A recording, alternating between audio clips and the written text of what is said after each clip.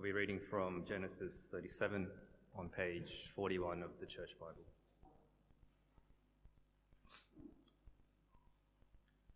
Genesis 37. Jacob lived in the land where his father had stayed, the land of Canaan. This is the account of Jacob's family line. Joseph, a young man of 17, was tending the flocks with his brothers, the sons of Bilhah and the sons of Zilpah, his father's wives, and he brought their father a bad report about them. Now Israel loved Joseph more than any of his other sons, because he had been born to him in his old age, and made an ornate robe for him. When his brothers saw that their father loved him more than any of them, they hated him, and could not speak a kind word to him. Joseph had a dream, and when he told it to his brothers, they hated him all the more. He said to them, "Listen to this dream I had. We were binding sheaves of corn out in the field, when suddenly my sheaf rose and stood upright, while your sheaves gathered round mine and bowed down to it." His brothers said to him, "Do you intend to reign over us? Will you actually rule us?" And they hated him all the more because of his dream and what he had said. Then he had another dream, and he told it to his brothers. "Listen," he said, "I had another dream, and this time the sun and moon and 11 stars were bowing down to me." When he told his father as well as his brothers, his father rebuked him and said, "What is this dream you had? Will your mother and I and your brothers actually come and bow down to the ground before you?" His brothers were jealous of him, but his father kept the matter in mind. Now his brothers had gone to graze their father's flock near Shechem, and Israel said to Joseph, "As you know, your brothers are grazing the flocks near Shechem. Come, I am going to send you to them." "Very well," he replied. So he said to him, "Go and see if all is well with your brothers and with the flock, and bring word back to me." Then he sent him off from the valley of Hebron. When Joseph arrived at Shechem, a man found him wandering around in the fields and asked him, "What are you looking for?" He replied, "I'm looking for my brothers. Can you tell me where they are, grazing their flocks?" "They have moved on from here," the man answered. "I heard them say, 'Let's go to Dothan.'" So Joseph went after his brothers and found them near Dothan. But when he saw them in the distance, and before he reached them, they plotted to kill him. "Here comes the dreamer," they said to each other. "Come now, let's kill him and throw him into one of these cisterns, and say that a ferocious animal devoured him. Then we'll see what comes of his dreams." When Reuben heard this, he tried to rescue him from their hands. "Let's not take his life," he said. "Don't shed any blood. Throw him into this cistern here in the wilderness, but don't lay a hand on him." Reuben said this to rescue him from them and to take him back to his father.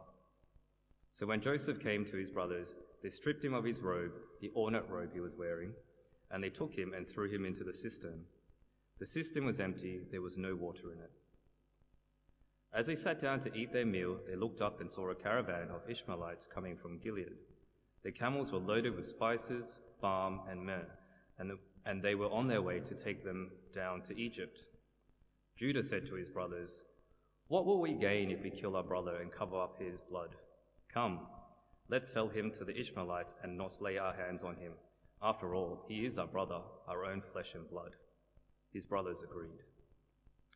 So when the Midianite merchants came by, his brothers pulled Joseph up out of his cistern and sold him for 20 shekels of silver to the Ishmaelites, who took him to Egypt. When Reuben returned to the cistern and saw that Joseph was not there, he tore his clothes. He went back to his brothers and said, "The boy isn't there.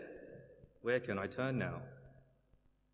Then they got Joseph's robe, slaughtered a goat, and dipped the robe in the blood. They took the ornate robe back to their father and said, "We found this. Examine it to see whether it is your son's robe." He recognized it and said, "It is my son's robe. Some ferocious animal has devoured him. Joseph has surely been torn to pieces." Then Jacob tore his clothes, put on sackcloth, and mourned for his son many days. And all his sons and daughters came to comfort him, but he refused to be comforted. "No," he said, "I will continue to mourn until I join my son in the grave." So his father wept for him. Meanwhile, the Midianites sold Joseph in Egypt to Potiphar, one of Pharaoh's officials, the captain of the guard.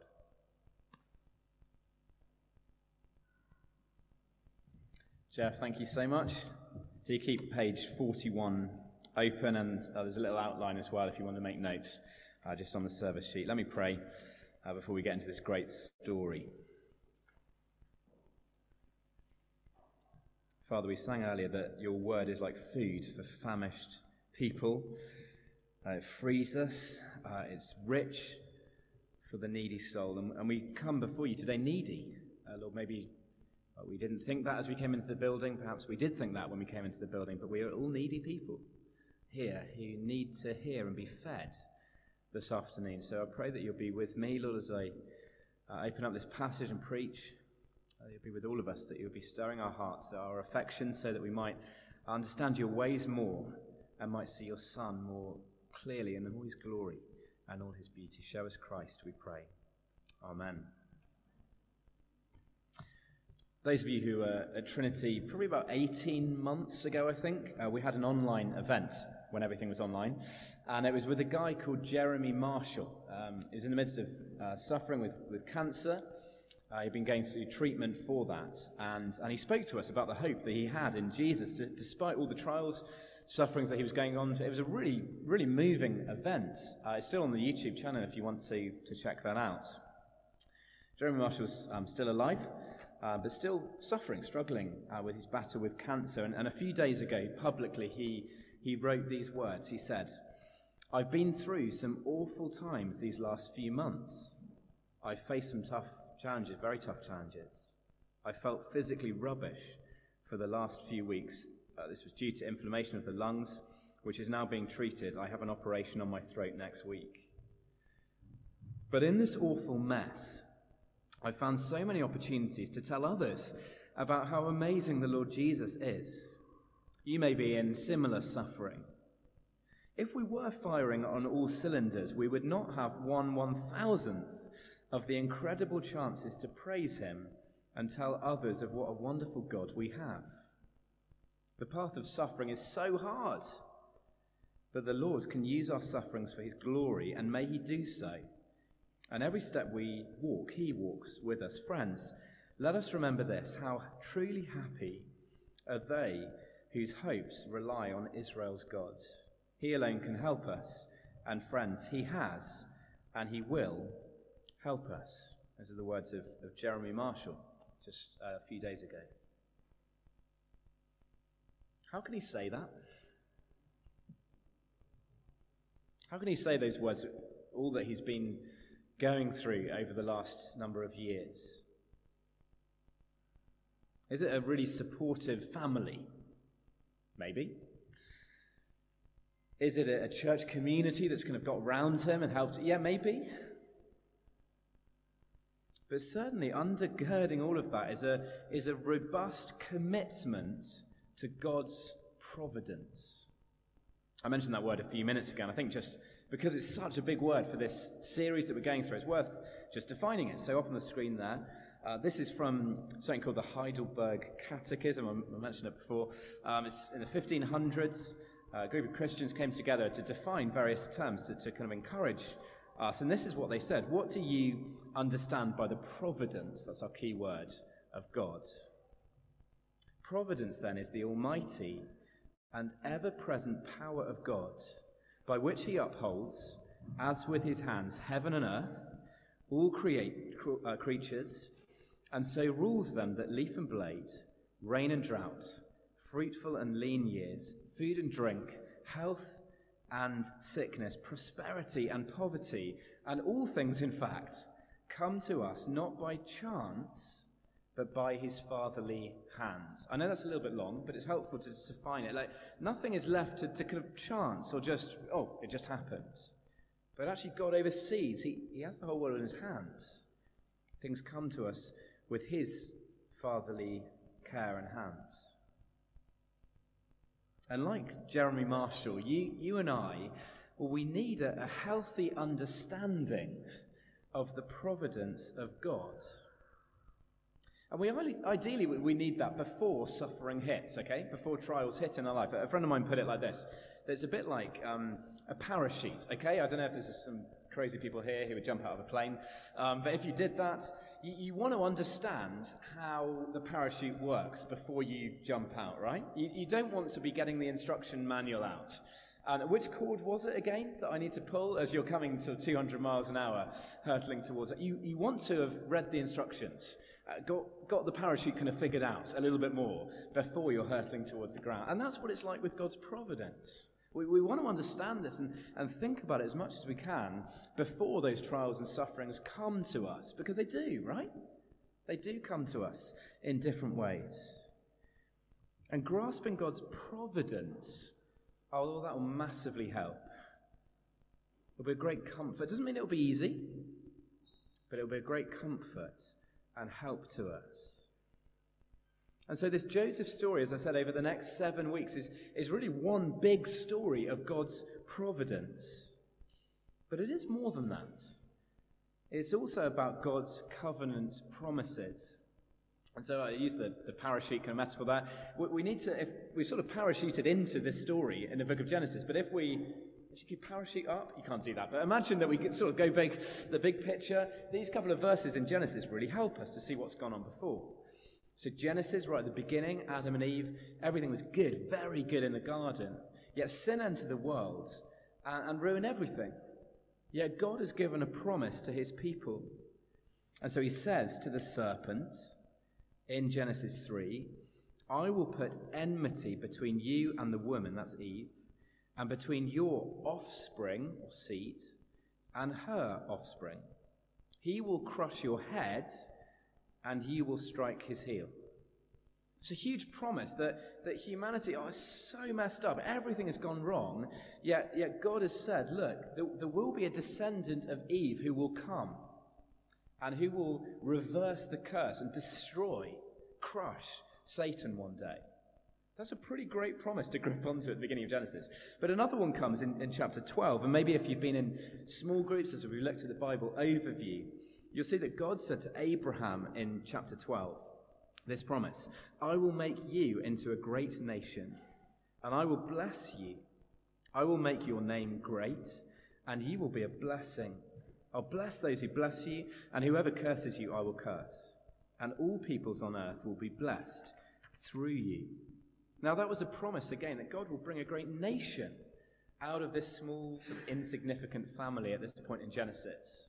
And he will bless that family, and by extension, bless the world through that.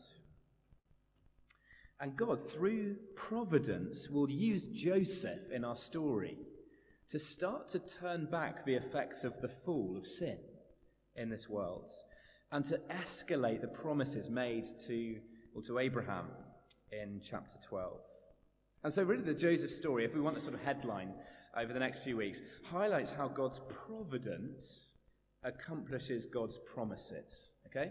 How God's providence accomplishes his promises, even when all the odds seem stacked against him. And my prayer is really that this series will deepen our trust in God's goodness as we locate our story within God's great salvation big story. I think I've just about got away with 2 introductions there, one for when everyone else was in and then another one here. But we will get into the story now because that's such a great story in chapter 37. And just a couple of things to guide us through it. First of all, Jacob's dysfunctional family. We know it, don't we, as the Joseph story. I've said that a number of times. But it's actually really the story of Jacob's family. And of course, as we start a story, we need some introductions. And so the spotlight, first of all, swings on Joseph. It's worth knowing that in the Bible, when you're introduced to a character, first impressions, kind of the first entrance onto the stage, is always really important. What are they going to do? What are they going to be like? And verse 2, we see, page 41 if you've lost it. Second part of verse 2, Joseph, a young man of 17, just passed his driving test. No, he hasn't. Was tending his flocks with his brothers, the sons of Bilhah and the sons of Zilpah, his father's wives. And he brought their father a bad report about them. Joseph then will be, as the story progresses, will be a godly man, noble man. But here, well, he comes across as cocky, thoughtless, telltale younger brother. And trust me, I know that role. I fulfilled that role growing up. We might not think there's much in it, but here actually, he runs to Daddy, first of all, with a bad report.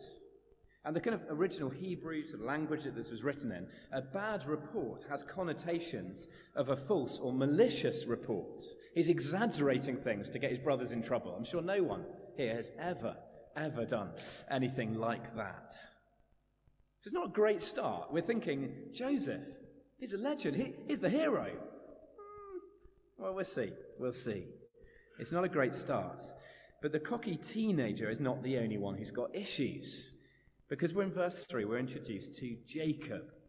Jacob, sometimes called Israel, Jacob, Israel, kind of interchangeable throughout the story.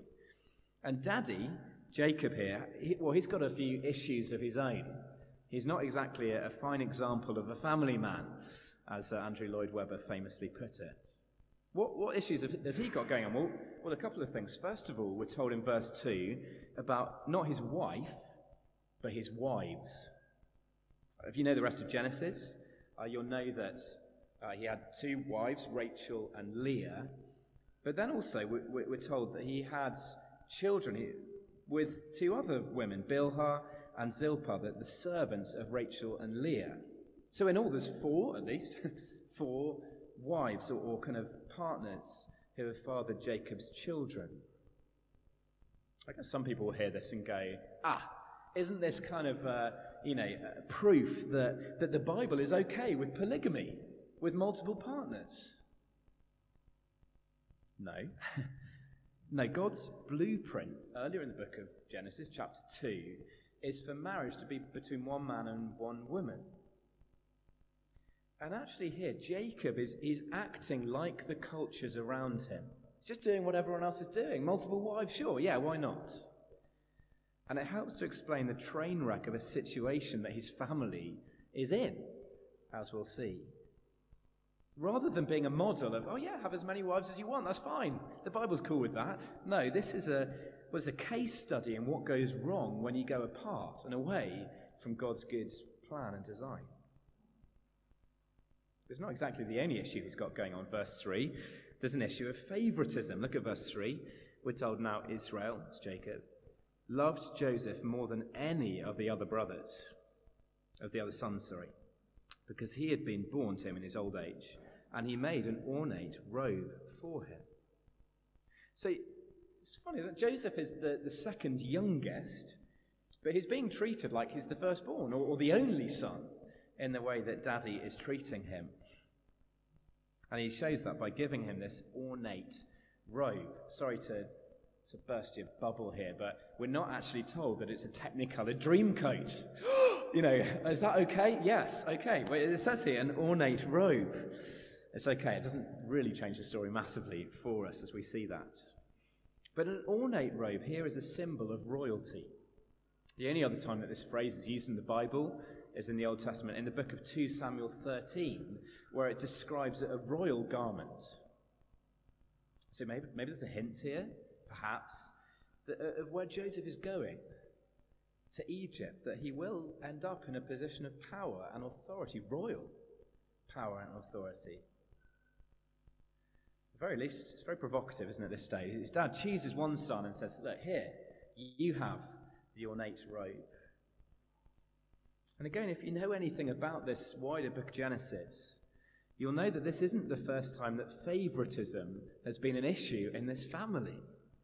Jacob's own dad preferred Esau, his brother, while his mum sided with him, and that was a train wreck as well. And so this dysfunctional family here in Genesis, the same thing is playing out again here in this next generation. But the story isn't just of Jacob and Joseph, but it's a story of Jacob and his sons. And so we're introduced to Joseph's brothers as well. There's 12 of them in all. Joseph is a telltale. We've seen that a little bit so far.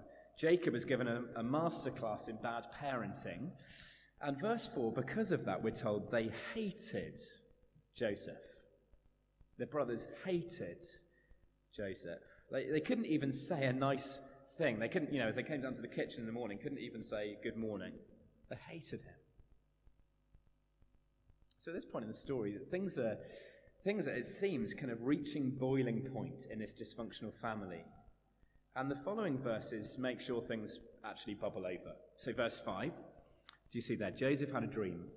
And when he told his brothers, they hated him all the more. He said to them, listen to this dream I had. We were binding sheaves of corn out in the field when suddenly my sheaf rose and stood upright, while your sheaves gathered round mine and bowed down to it. Just think about it for a moment. He knew, didn't he? Joseph knew, 17, switched on enough to know that his brothers hated him, that he's already been given this robe. And there's no sense as he receives this dream that sort of he goes to his brothers and says, look, this is a bit orcs, but I did have this dream. Do you mind if I kind of share some of the details? There's no sense of, maybe I'll just keep this to myself and wait for the invitation to kind of share it.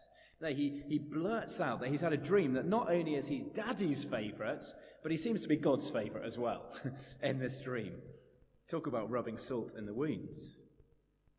Then verse 9, then he had another dream. And he told his brothers, listen, I had another dream, and this time the sun and moon and 11 stars were bowing down to me. Again, no invitation. And we know that this is incredibly brash and insensitive of Joseph, because even his dad rebukes his favourite son.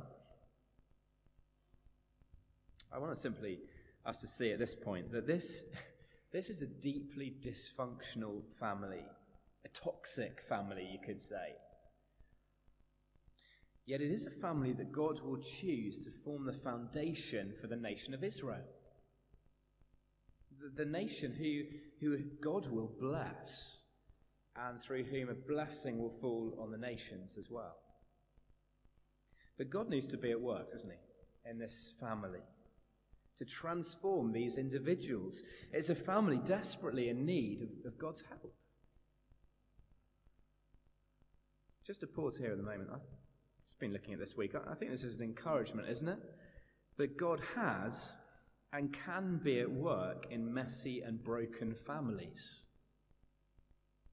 You don't have to have come from the sort of perfect nuclear family of 2.4 children driving the Volvo, growing up in Surrey with a nice sort of university degree. God can use you.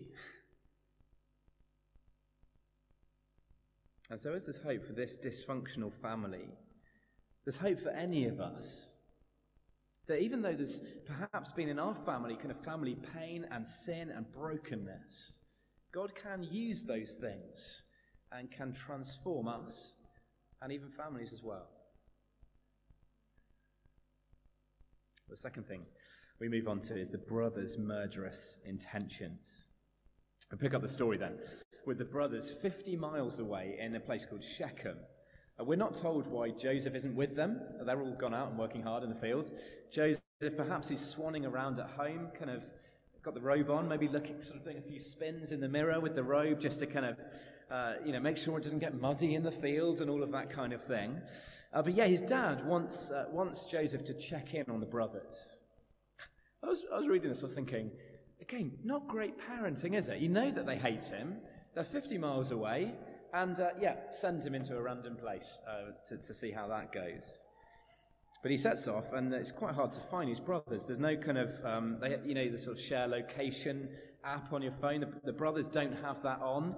And so Joseph searches around. He's trying to find them. He has to ask for direction. And he gets there in the end, but not before we see in verse 18 that they saw him in the distance, and before he reached them, they plotted to kill him.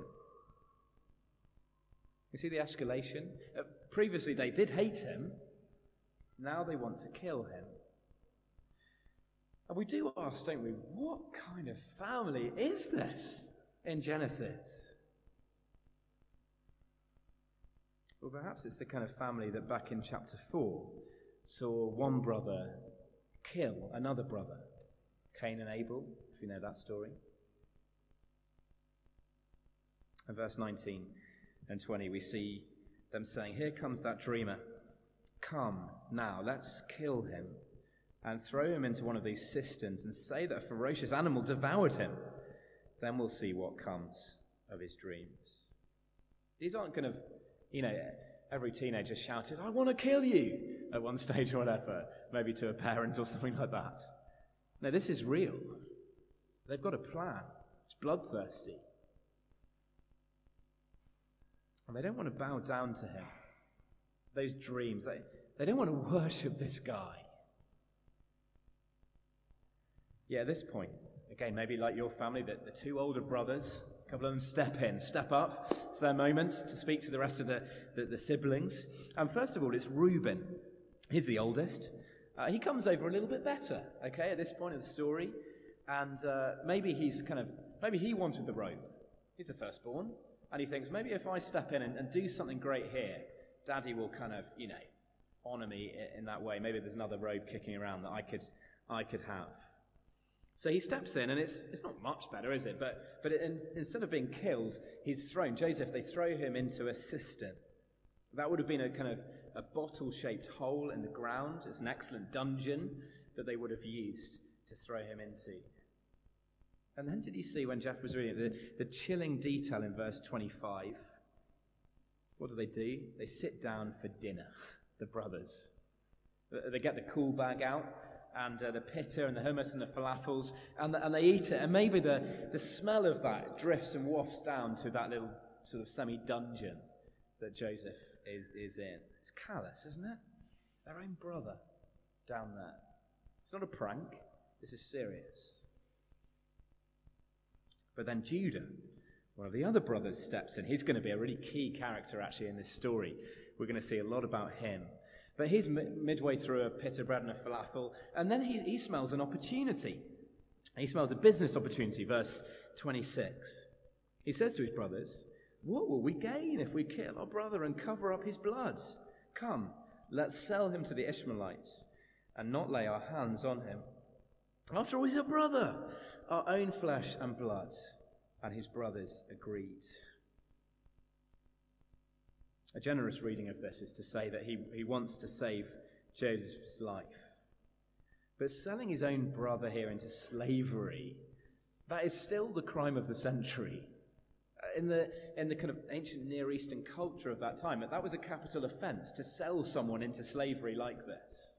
So it's not kind of, oh, Judah's done really well here. This is still horrible. If you think your family, again, is messed up, this just seems to take it to a whole nother level, right? Selling your own brother into slavery. And so verse 28 literally reads, in the original language, they pulled Joseph out, they sold him, the Ishmaelites took him. It's very brief, punchy, as we're told that. And at this point, it's worth saying that the brothers, they fully expected never to see him again as he went off into the distance.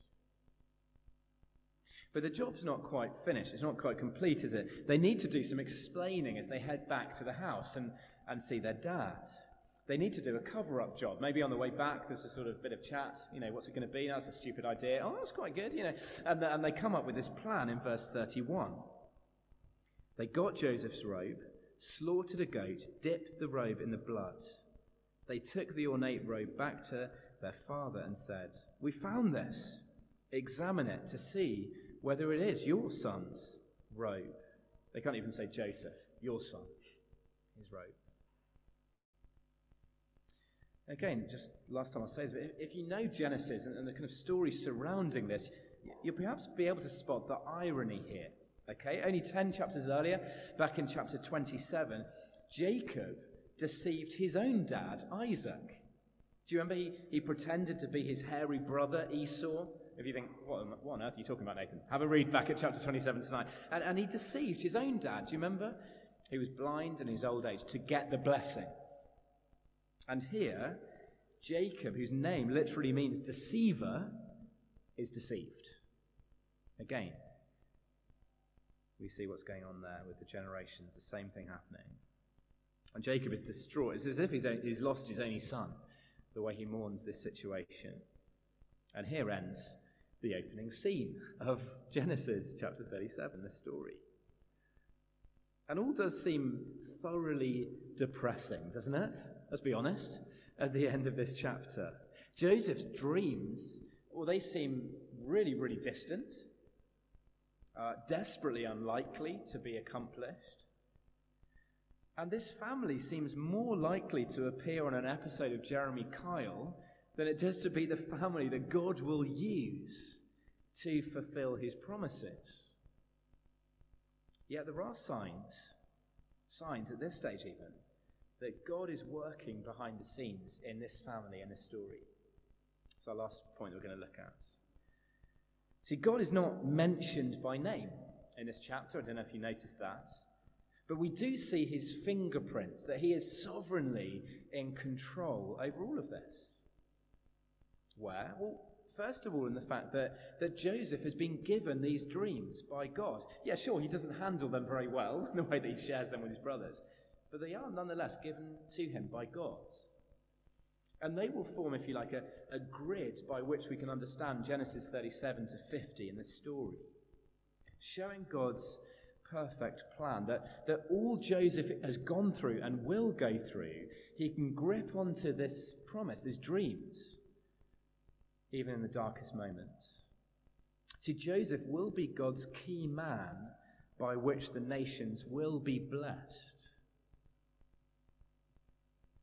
This will be the family, even this family, this dysfunctional family that through whom the offspring will come. Do you remember that verse earlier? The offspring will come who will crush Satan and reverse the curse.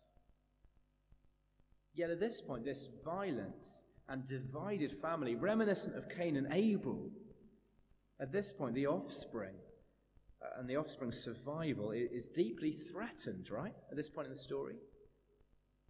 Joseph's life is within a hair's breadth of the end. But yet God providentially intervenes. He kind of steers the course of history, detail by detail, so that he will save many lives, so that he will bring salvation to his people. And we see God's fingerprints through the coincidences in this chapter. Let me just bring out a few of them. Verse 15. Verse 15, did you notice? The man just happened to find Joseph in the field, okay? He just happened to bump into him and to point him in the right direction. Imagine if he had pointed him in the other direction.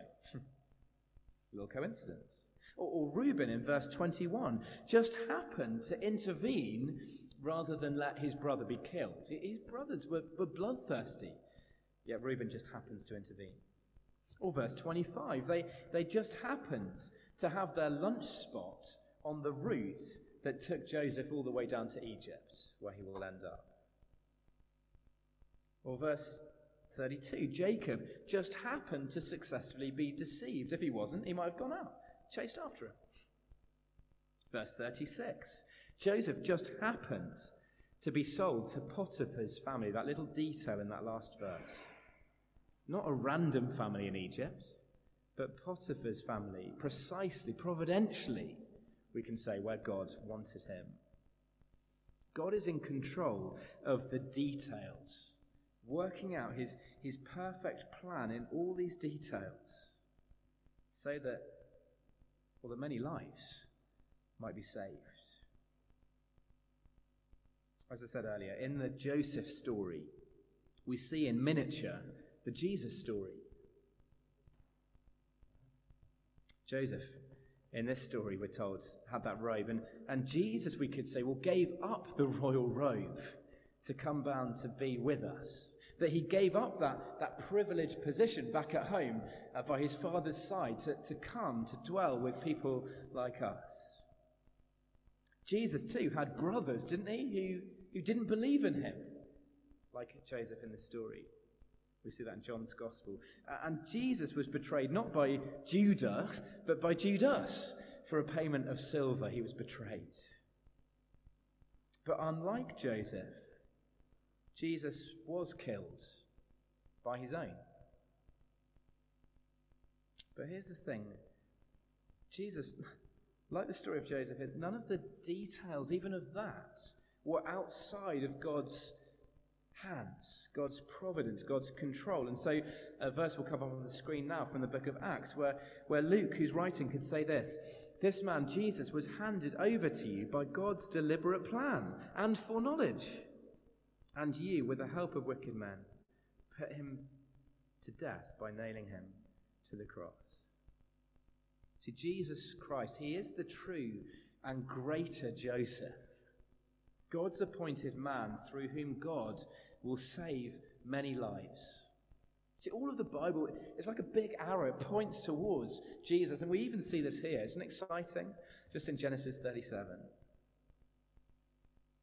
So we come towards a close. I want to ask the question, what difference does Genesis 37, this chapter, what difference does that make to my week this week, to your week as well? I think the main thing is this, that it helps us when it feels like the car that we're driving, the windscreen is all steamed up. Have you ever had that when you're driving a car? And you're always in a rush when that's the case, right? And you get into the car in the morning, and you kind of turn the pathetic fan heater, at least in our car, up to max, and just sort of very little by little, it's kind of unsteaming, is that even a word? You know what I mean. But it often feels, you're sort of driving almost at the beginning, and it's still all steamed up. And maybe our lives feel like that sometimes, right? We have no idea where we're going, what is going on in our lives. And we're kind of trying to figure it out, and we go, what's going on? You imagine Joseph at this point as he's out on the camel's back on his way, bouncing up and down, all the way down to Egypt as a slave. He must be going, God, what are you up to? What can you possibly be doing through this situation? And we might be thinking, well, at least Joseph had some dreams to grip onto. We don't even have those. But sometimes, if you're like me, we would love, wouldn't we, a lovely, neat, comfortable plan of our life that is just kind of laid out in front of us beautifully so that we can walk into that, of how our life will pan out. Yeah, we're not promised that. We're not given that. But what we are given are stories like the story of Joseph that demonstrate the character and the promises of God. Providentially, I want to say, Karen, in her prayers, read out this verse that we see on the screen from the book of Romans, where we see this, where God, in his Spirit, inspires these words, where it says, we know that in all things God works for good, for the good of those who love him, who have been called according to his purpose. You might be here and thinking, Nathan, I don't know what you're talking about. I'm driving the car and this windscreen has got nothing on it and I can see exactly where I'm going with my life. Others, maybe a few bits have kind of been unblurred and we go, oh yeah, maybe God used that in my life for that. Yeah, I can see that clearly now. Other of us, maybe we're just going, whoa, no, I can't drive. I can't see. I can't go forward because this windscreen is just so steamed up. Perhaps that's the diagnosis that, like Jeremy Marshall, just came out of the blue. Perhaps for others it's the crippling mental health that kind of just grips our every day, that means we can hardly get out of bed.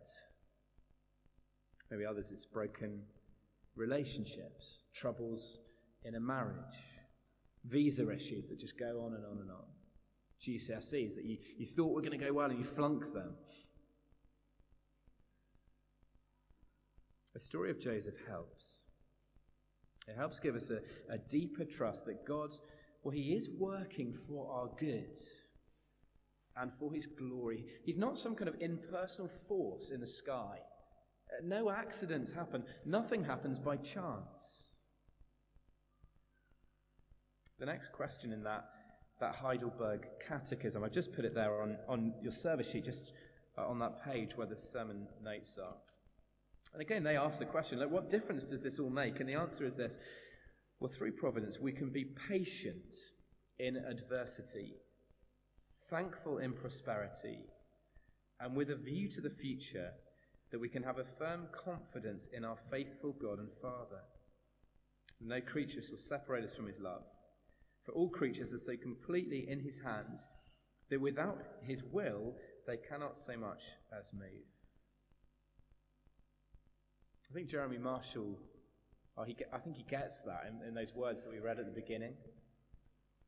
And really my prayer this weekend for all of us is that that as we enter into this Joseph story over the next few weeks, that it will help us do these things, that it will help us to be patient in really hard times, that it will help us to be really thankful in good times with the clear windscreen, and it will give us confidence in the goodness and love of God, who providentially works all things for our good and for his glory.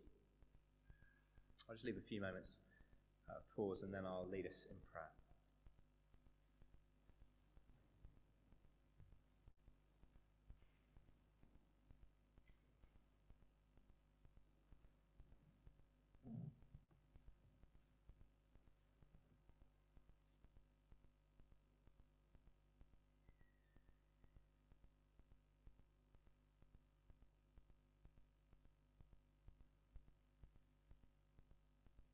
Lord God, you know us and you love us.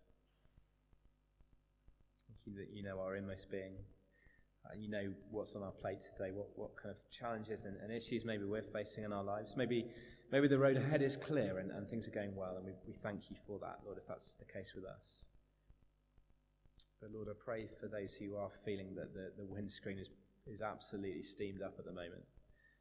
It seems like there's no hope, no way ahead. I pray that this Joseph story will do a work in our lives, so it's not just some abstract old story that has nothing to do with us, but it's God's living and active word that speaks into our trials and our struggles. Will you start to even do that today, Lord, we pray by your Spirit. And we thank you for Jesus, the one who, as we saw that, left his Father's side. He knows our troubles and knows our trials and experiences. He knew what it looked like to be rejected more than we will ever know. He would die for us, and he would come to life again. And we pray that we would learn more of him, more than any other prayer. We pray that in Jesus' name. Amen.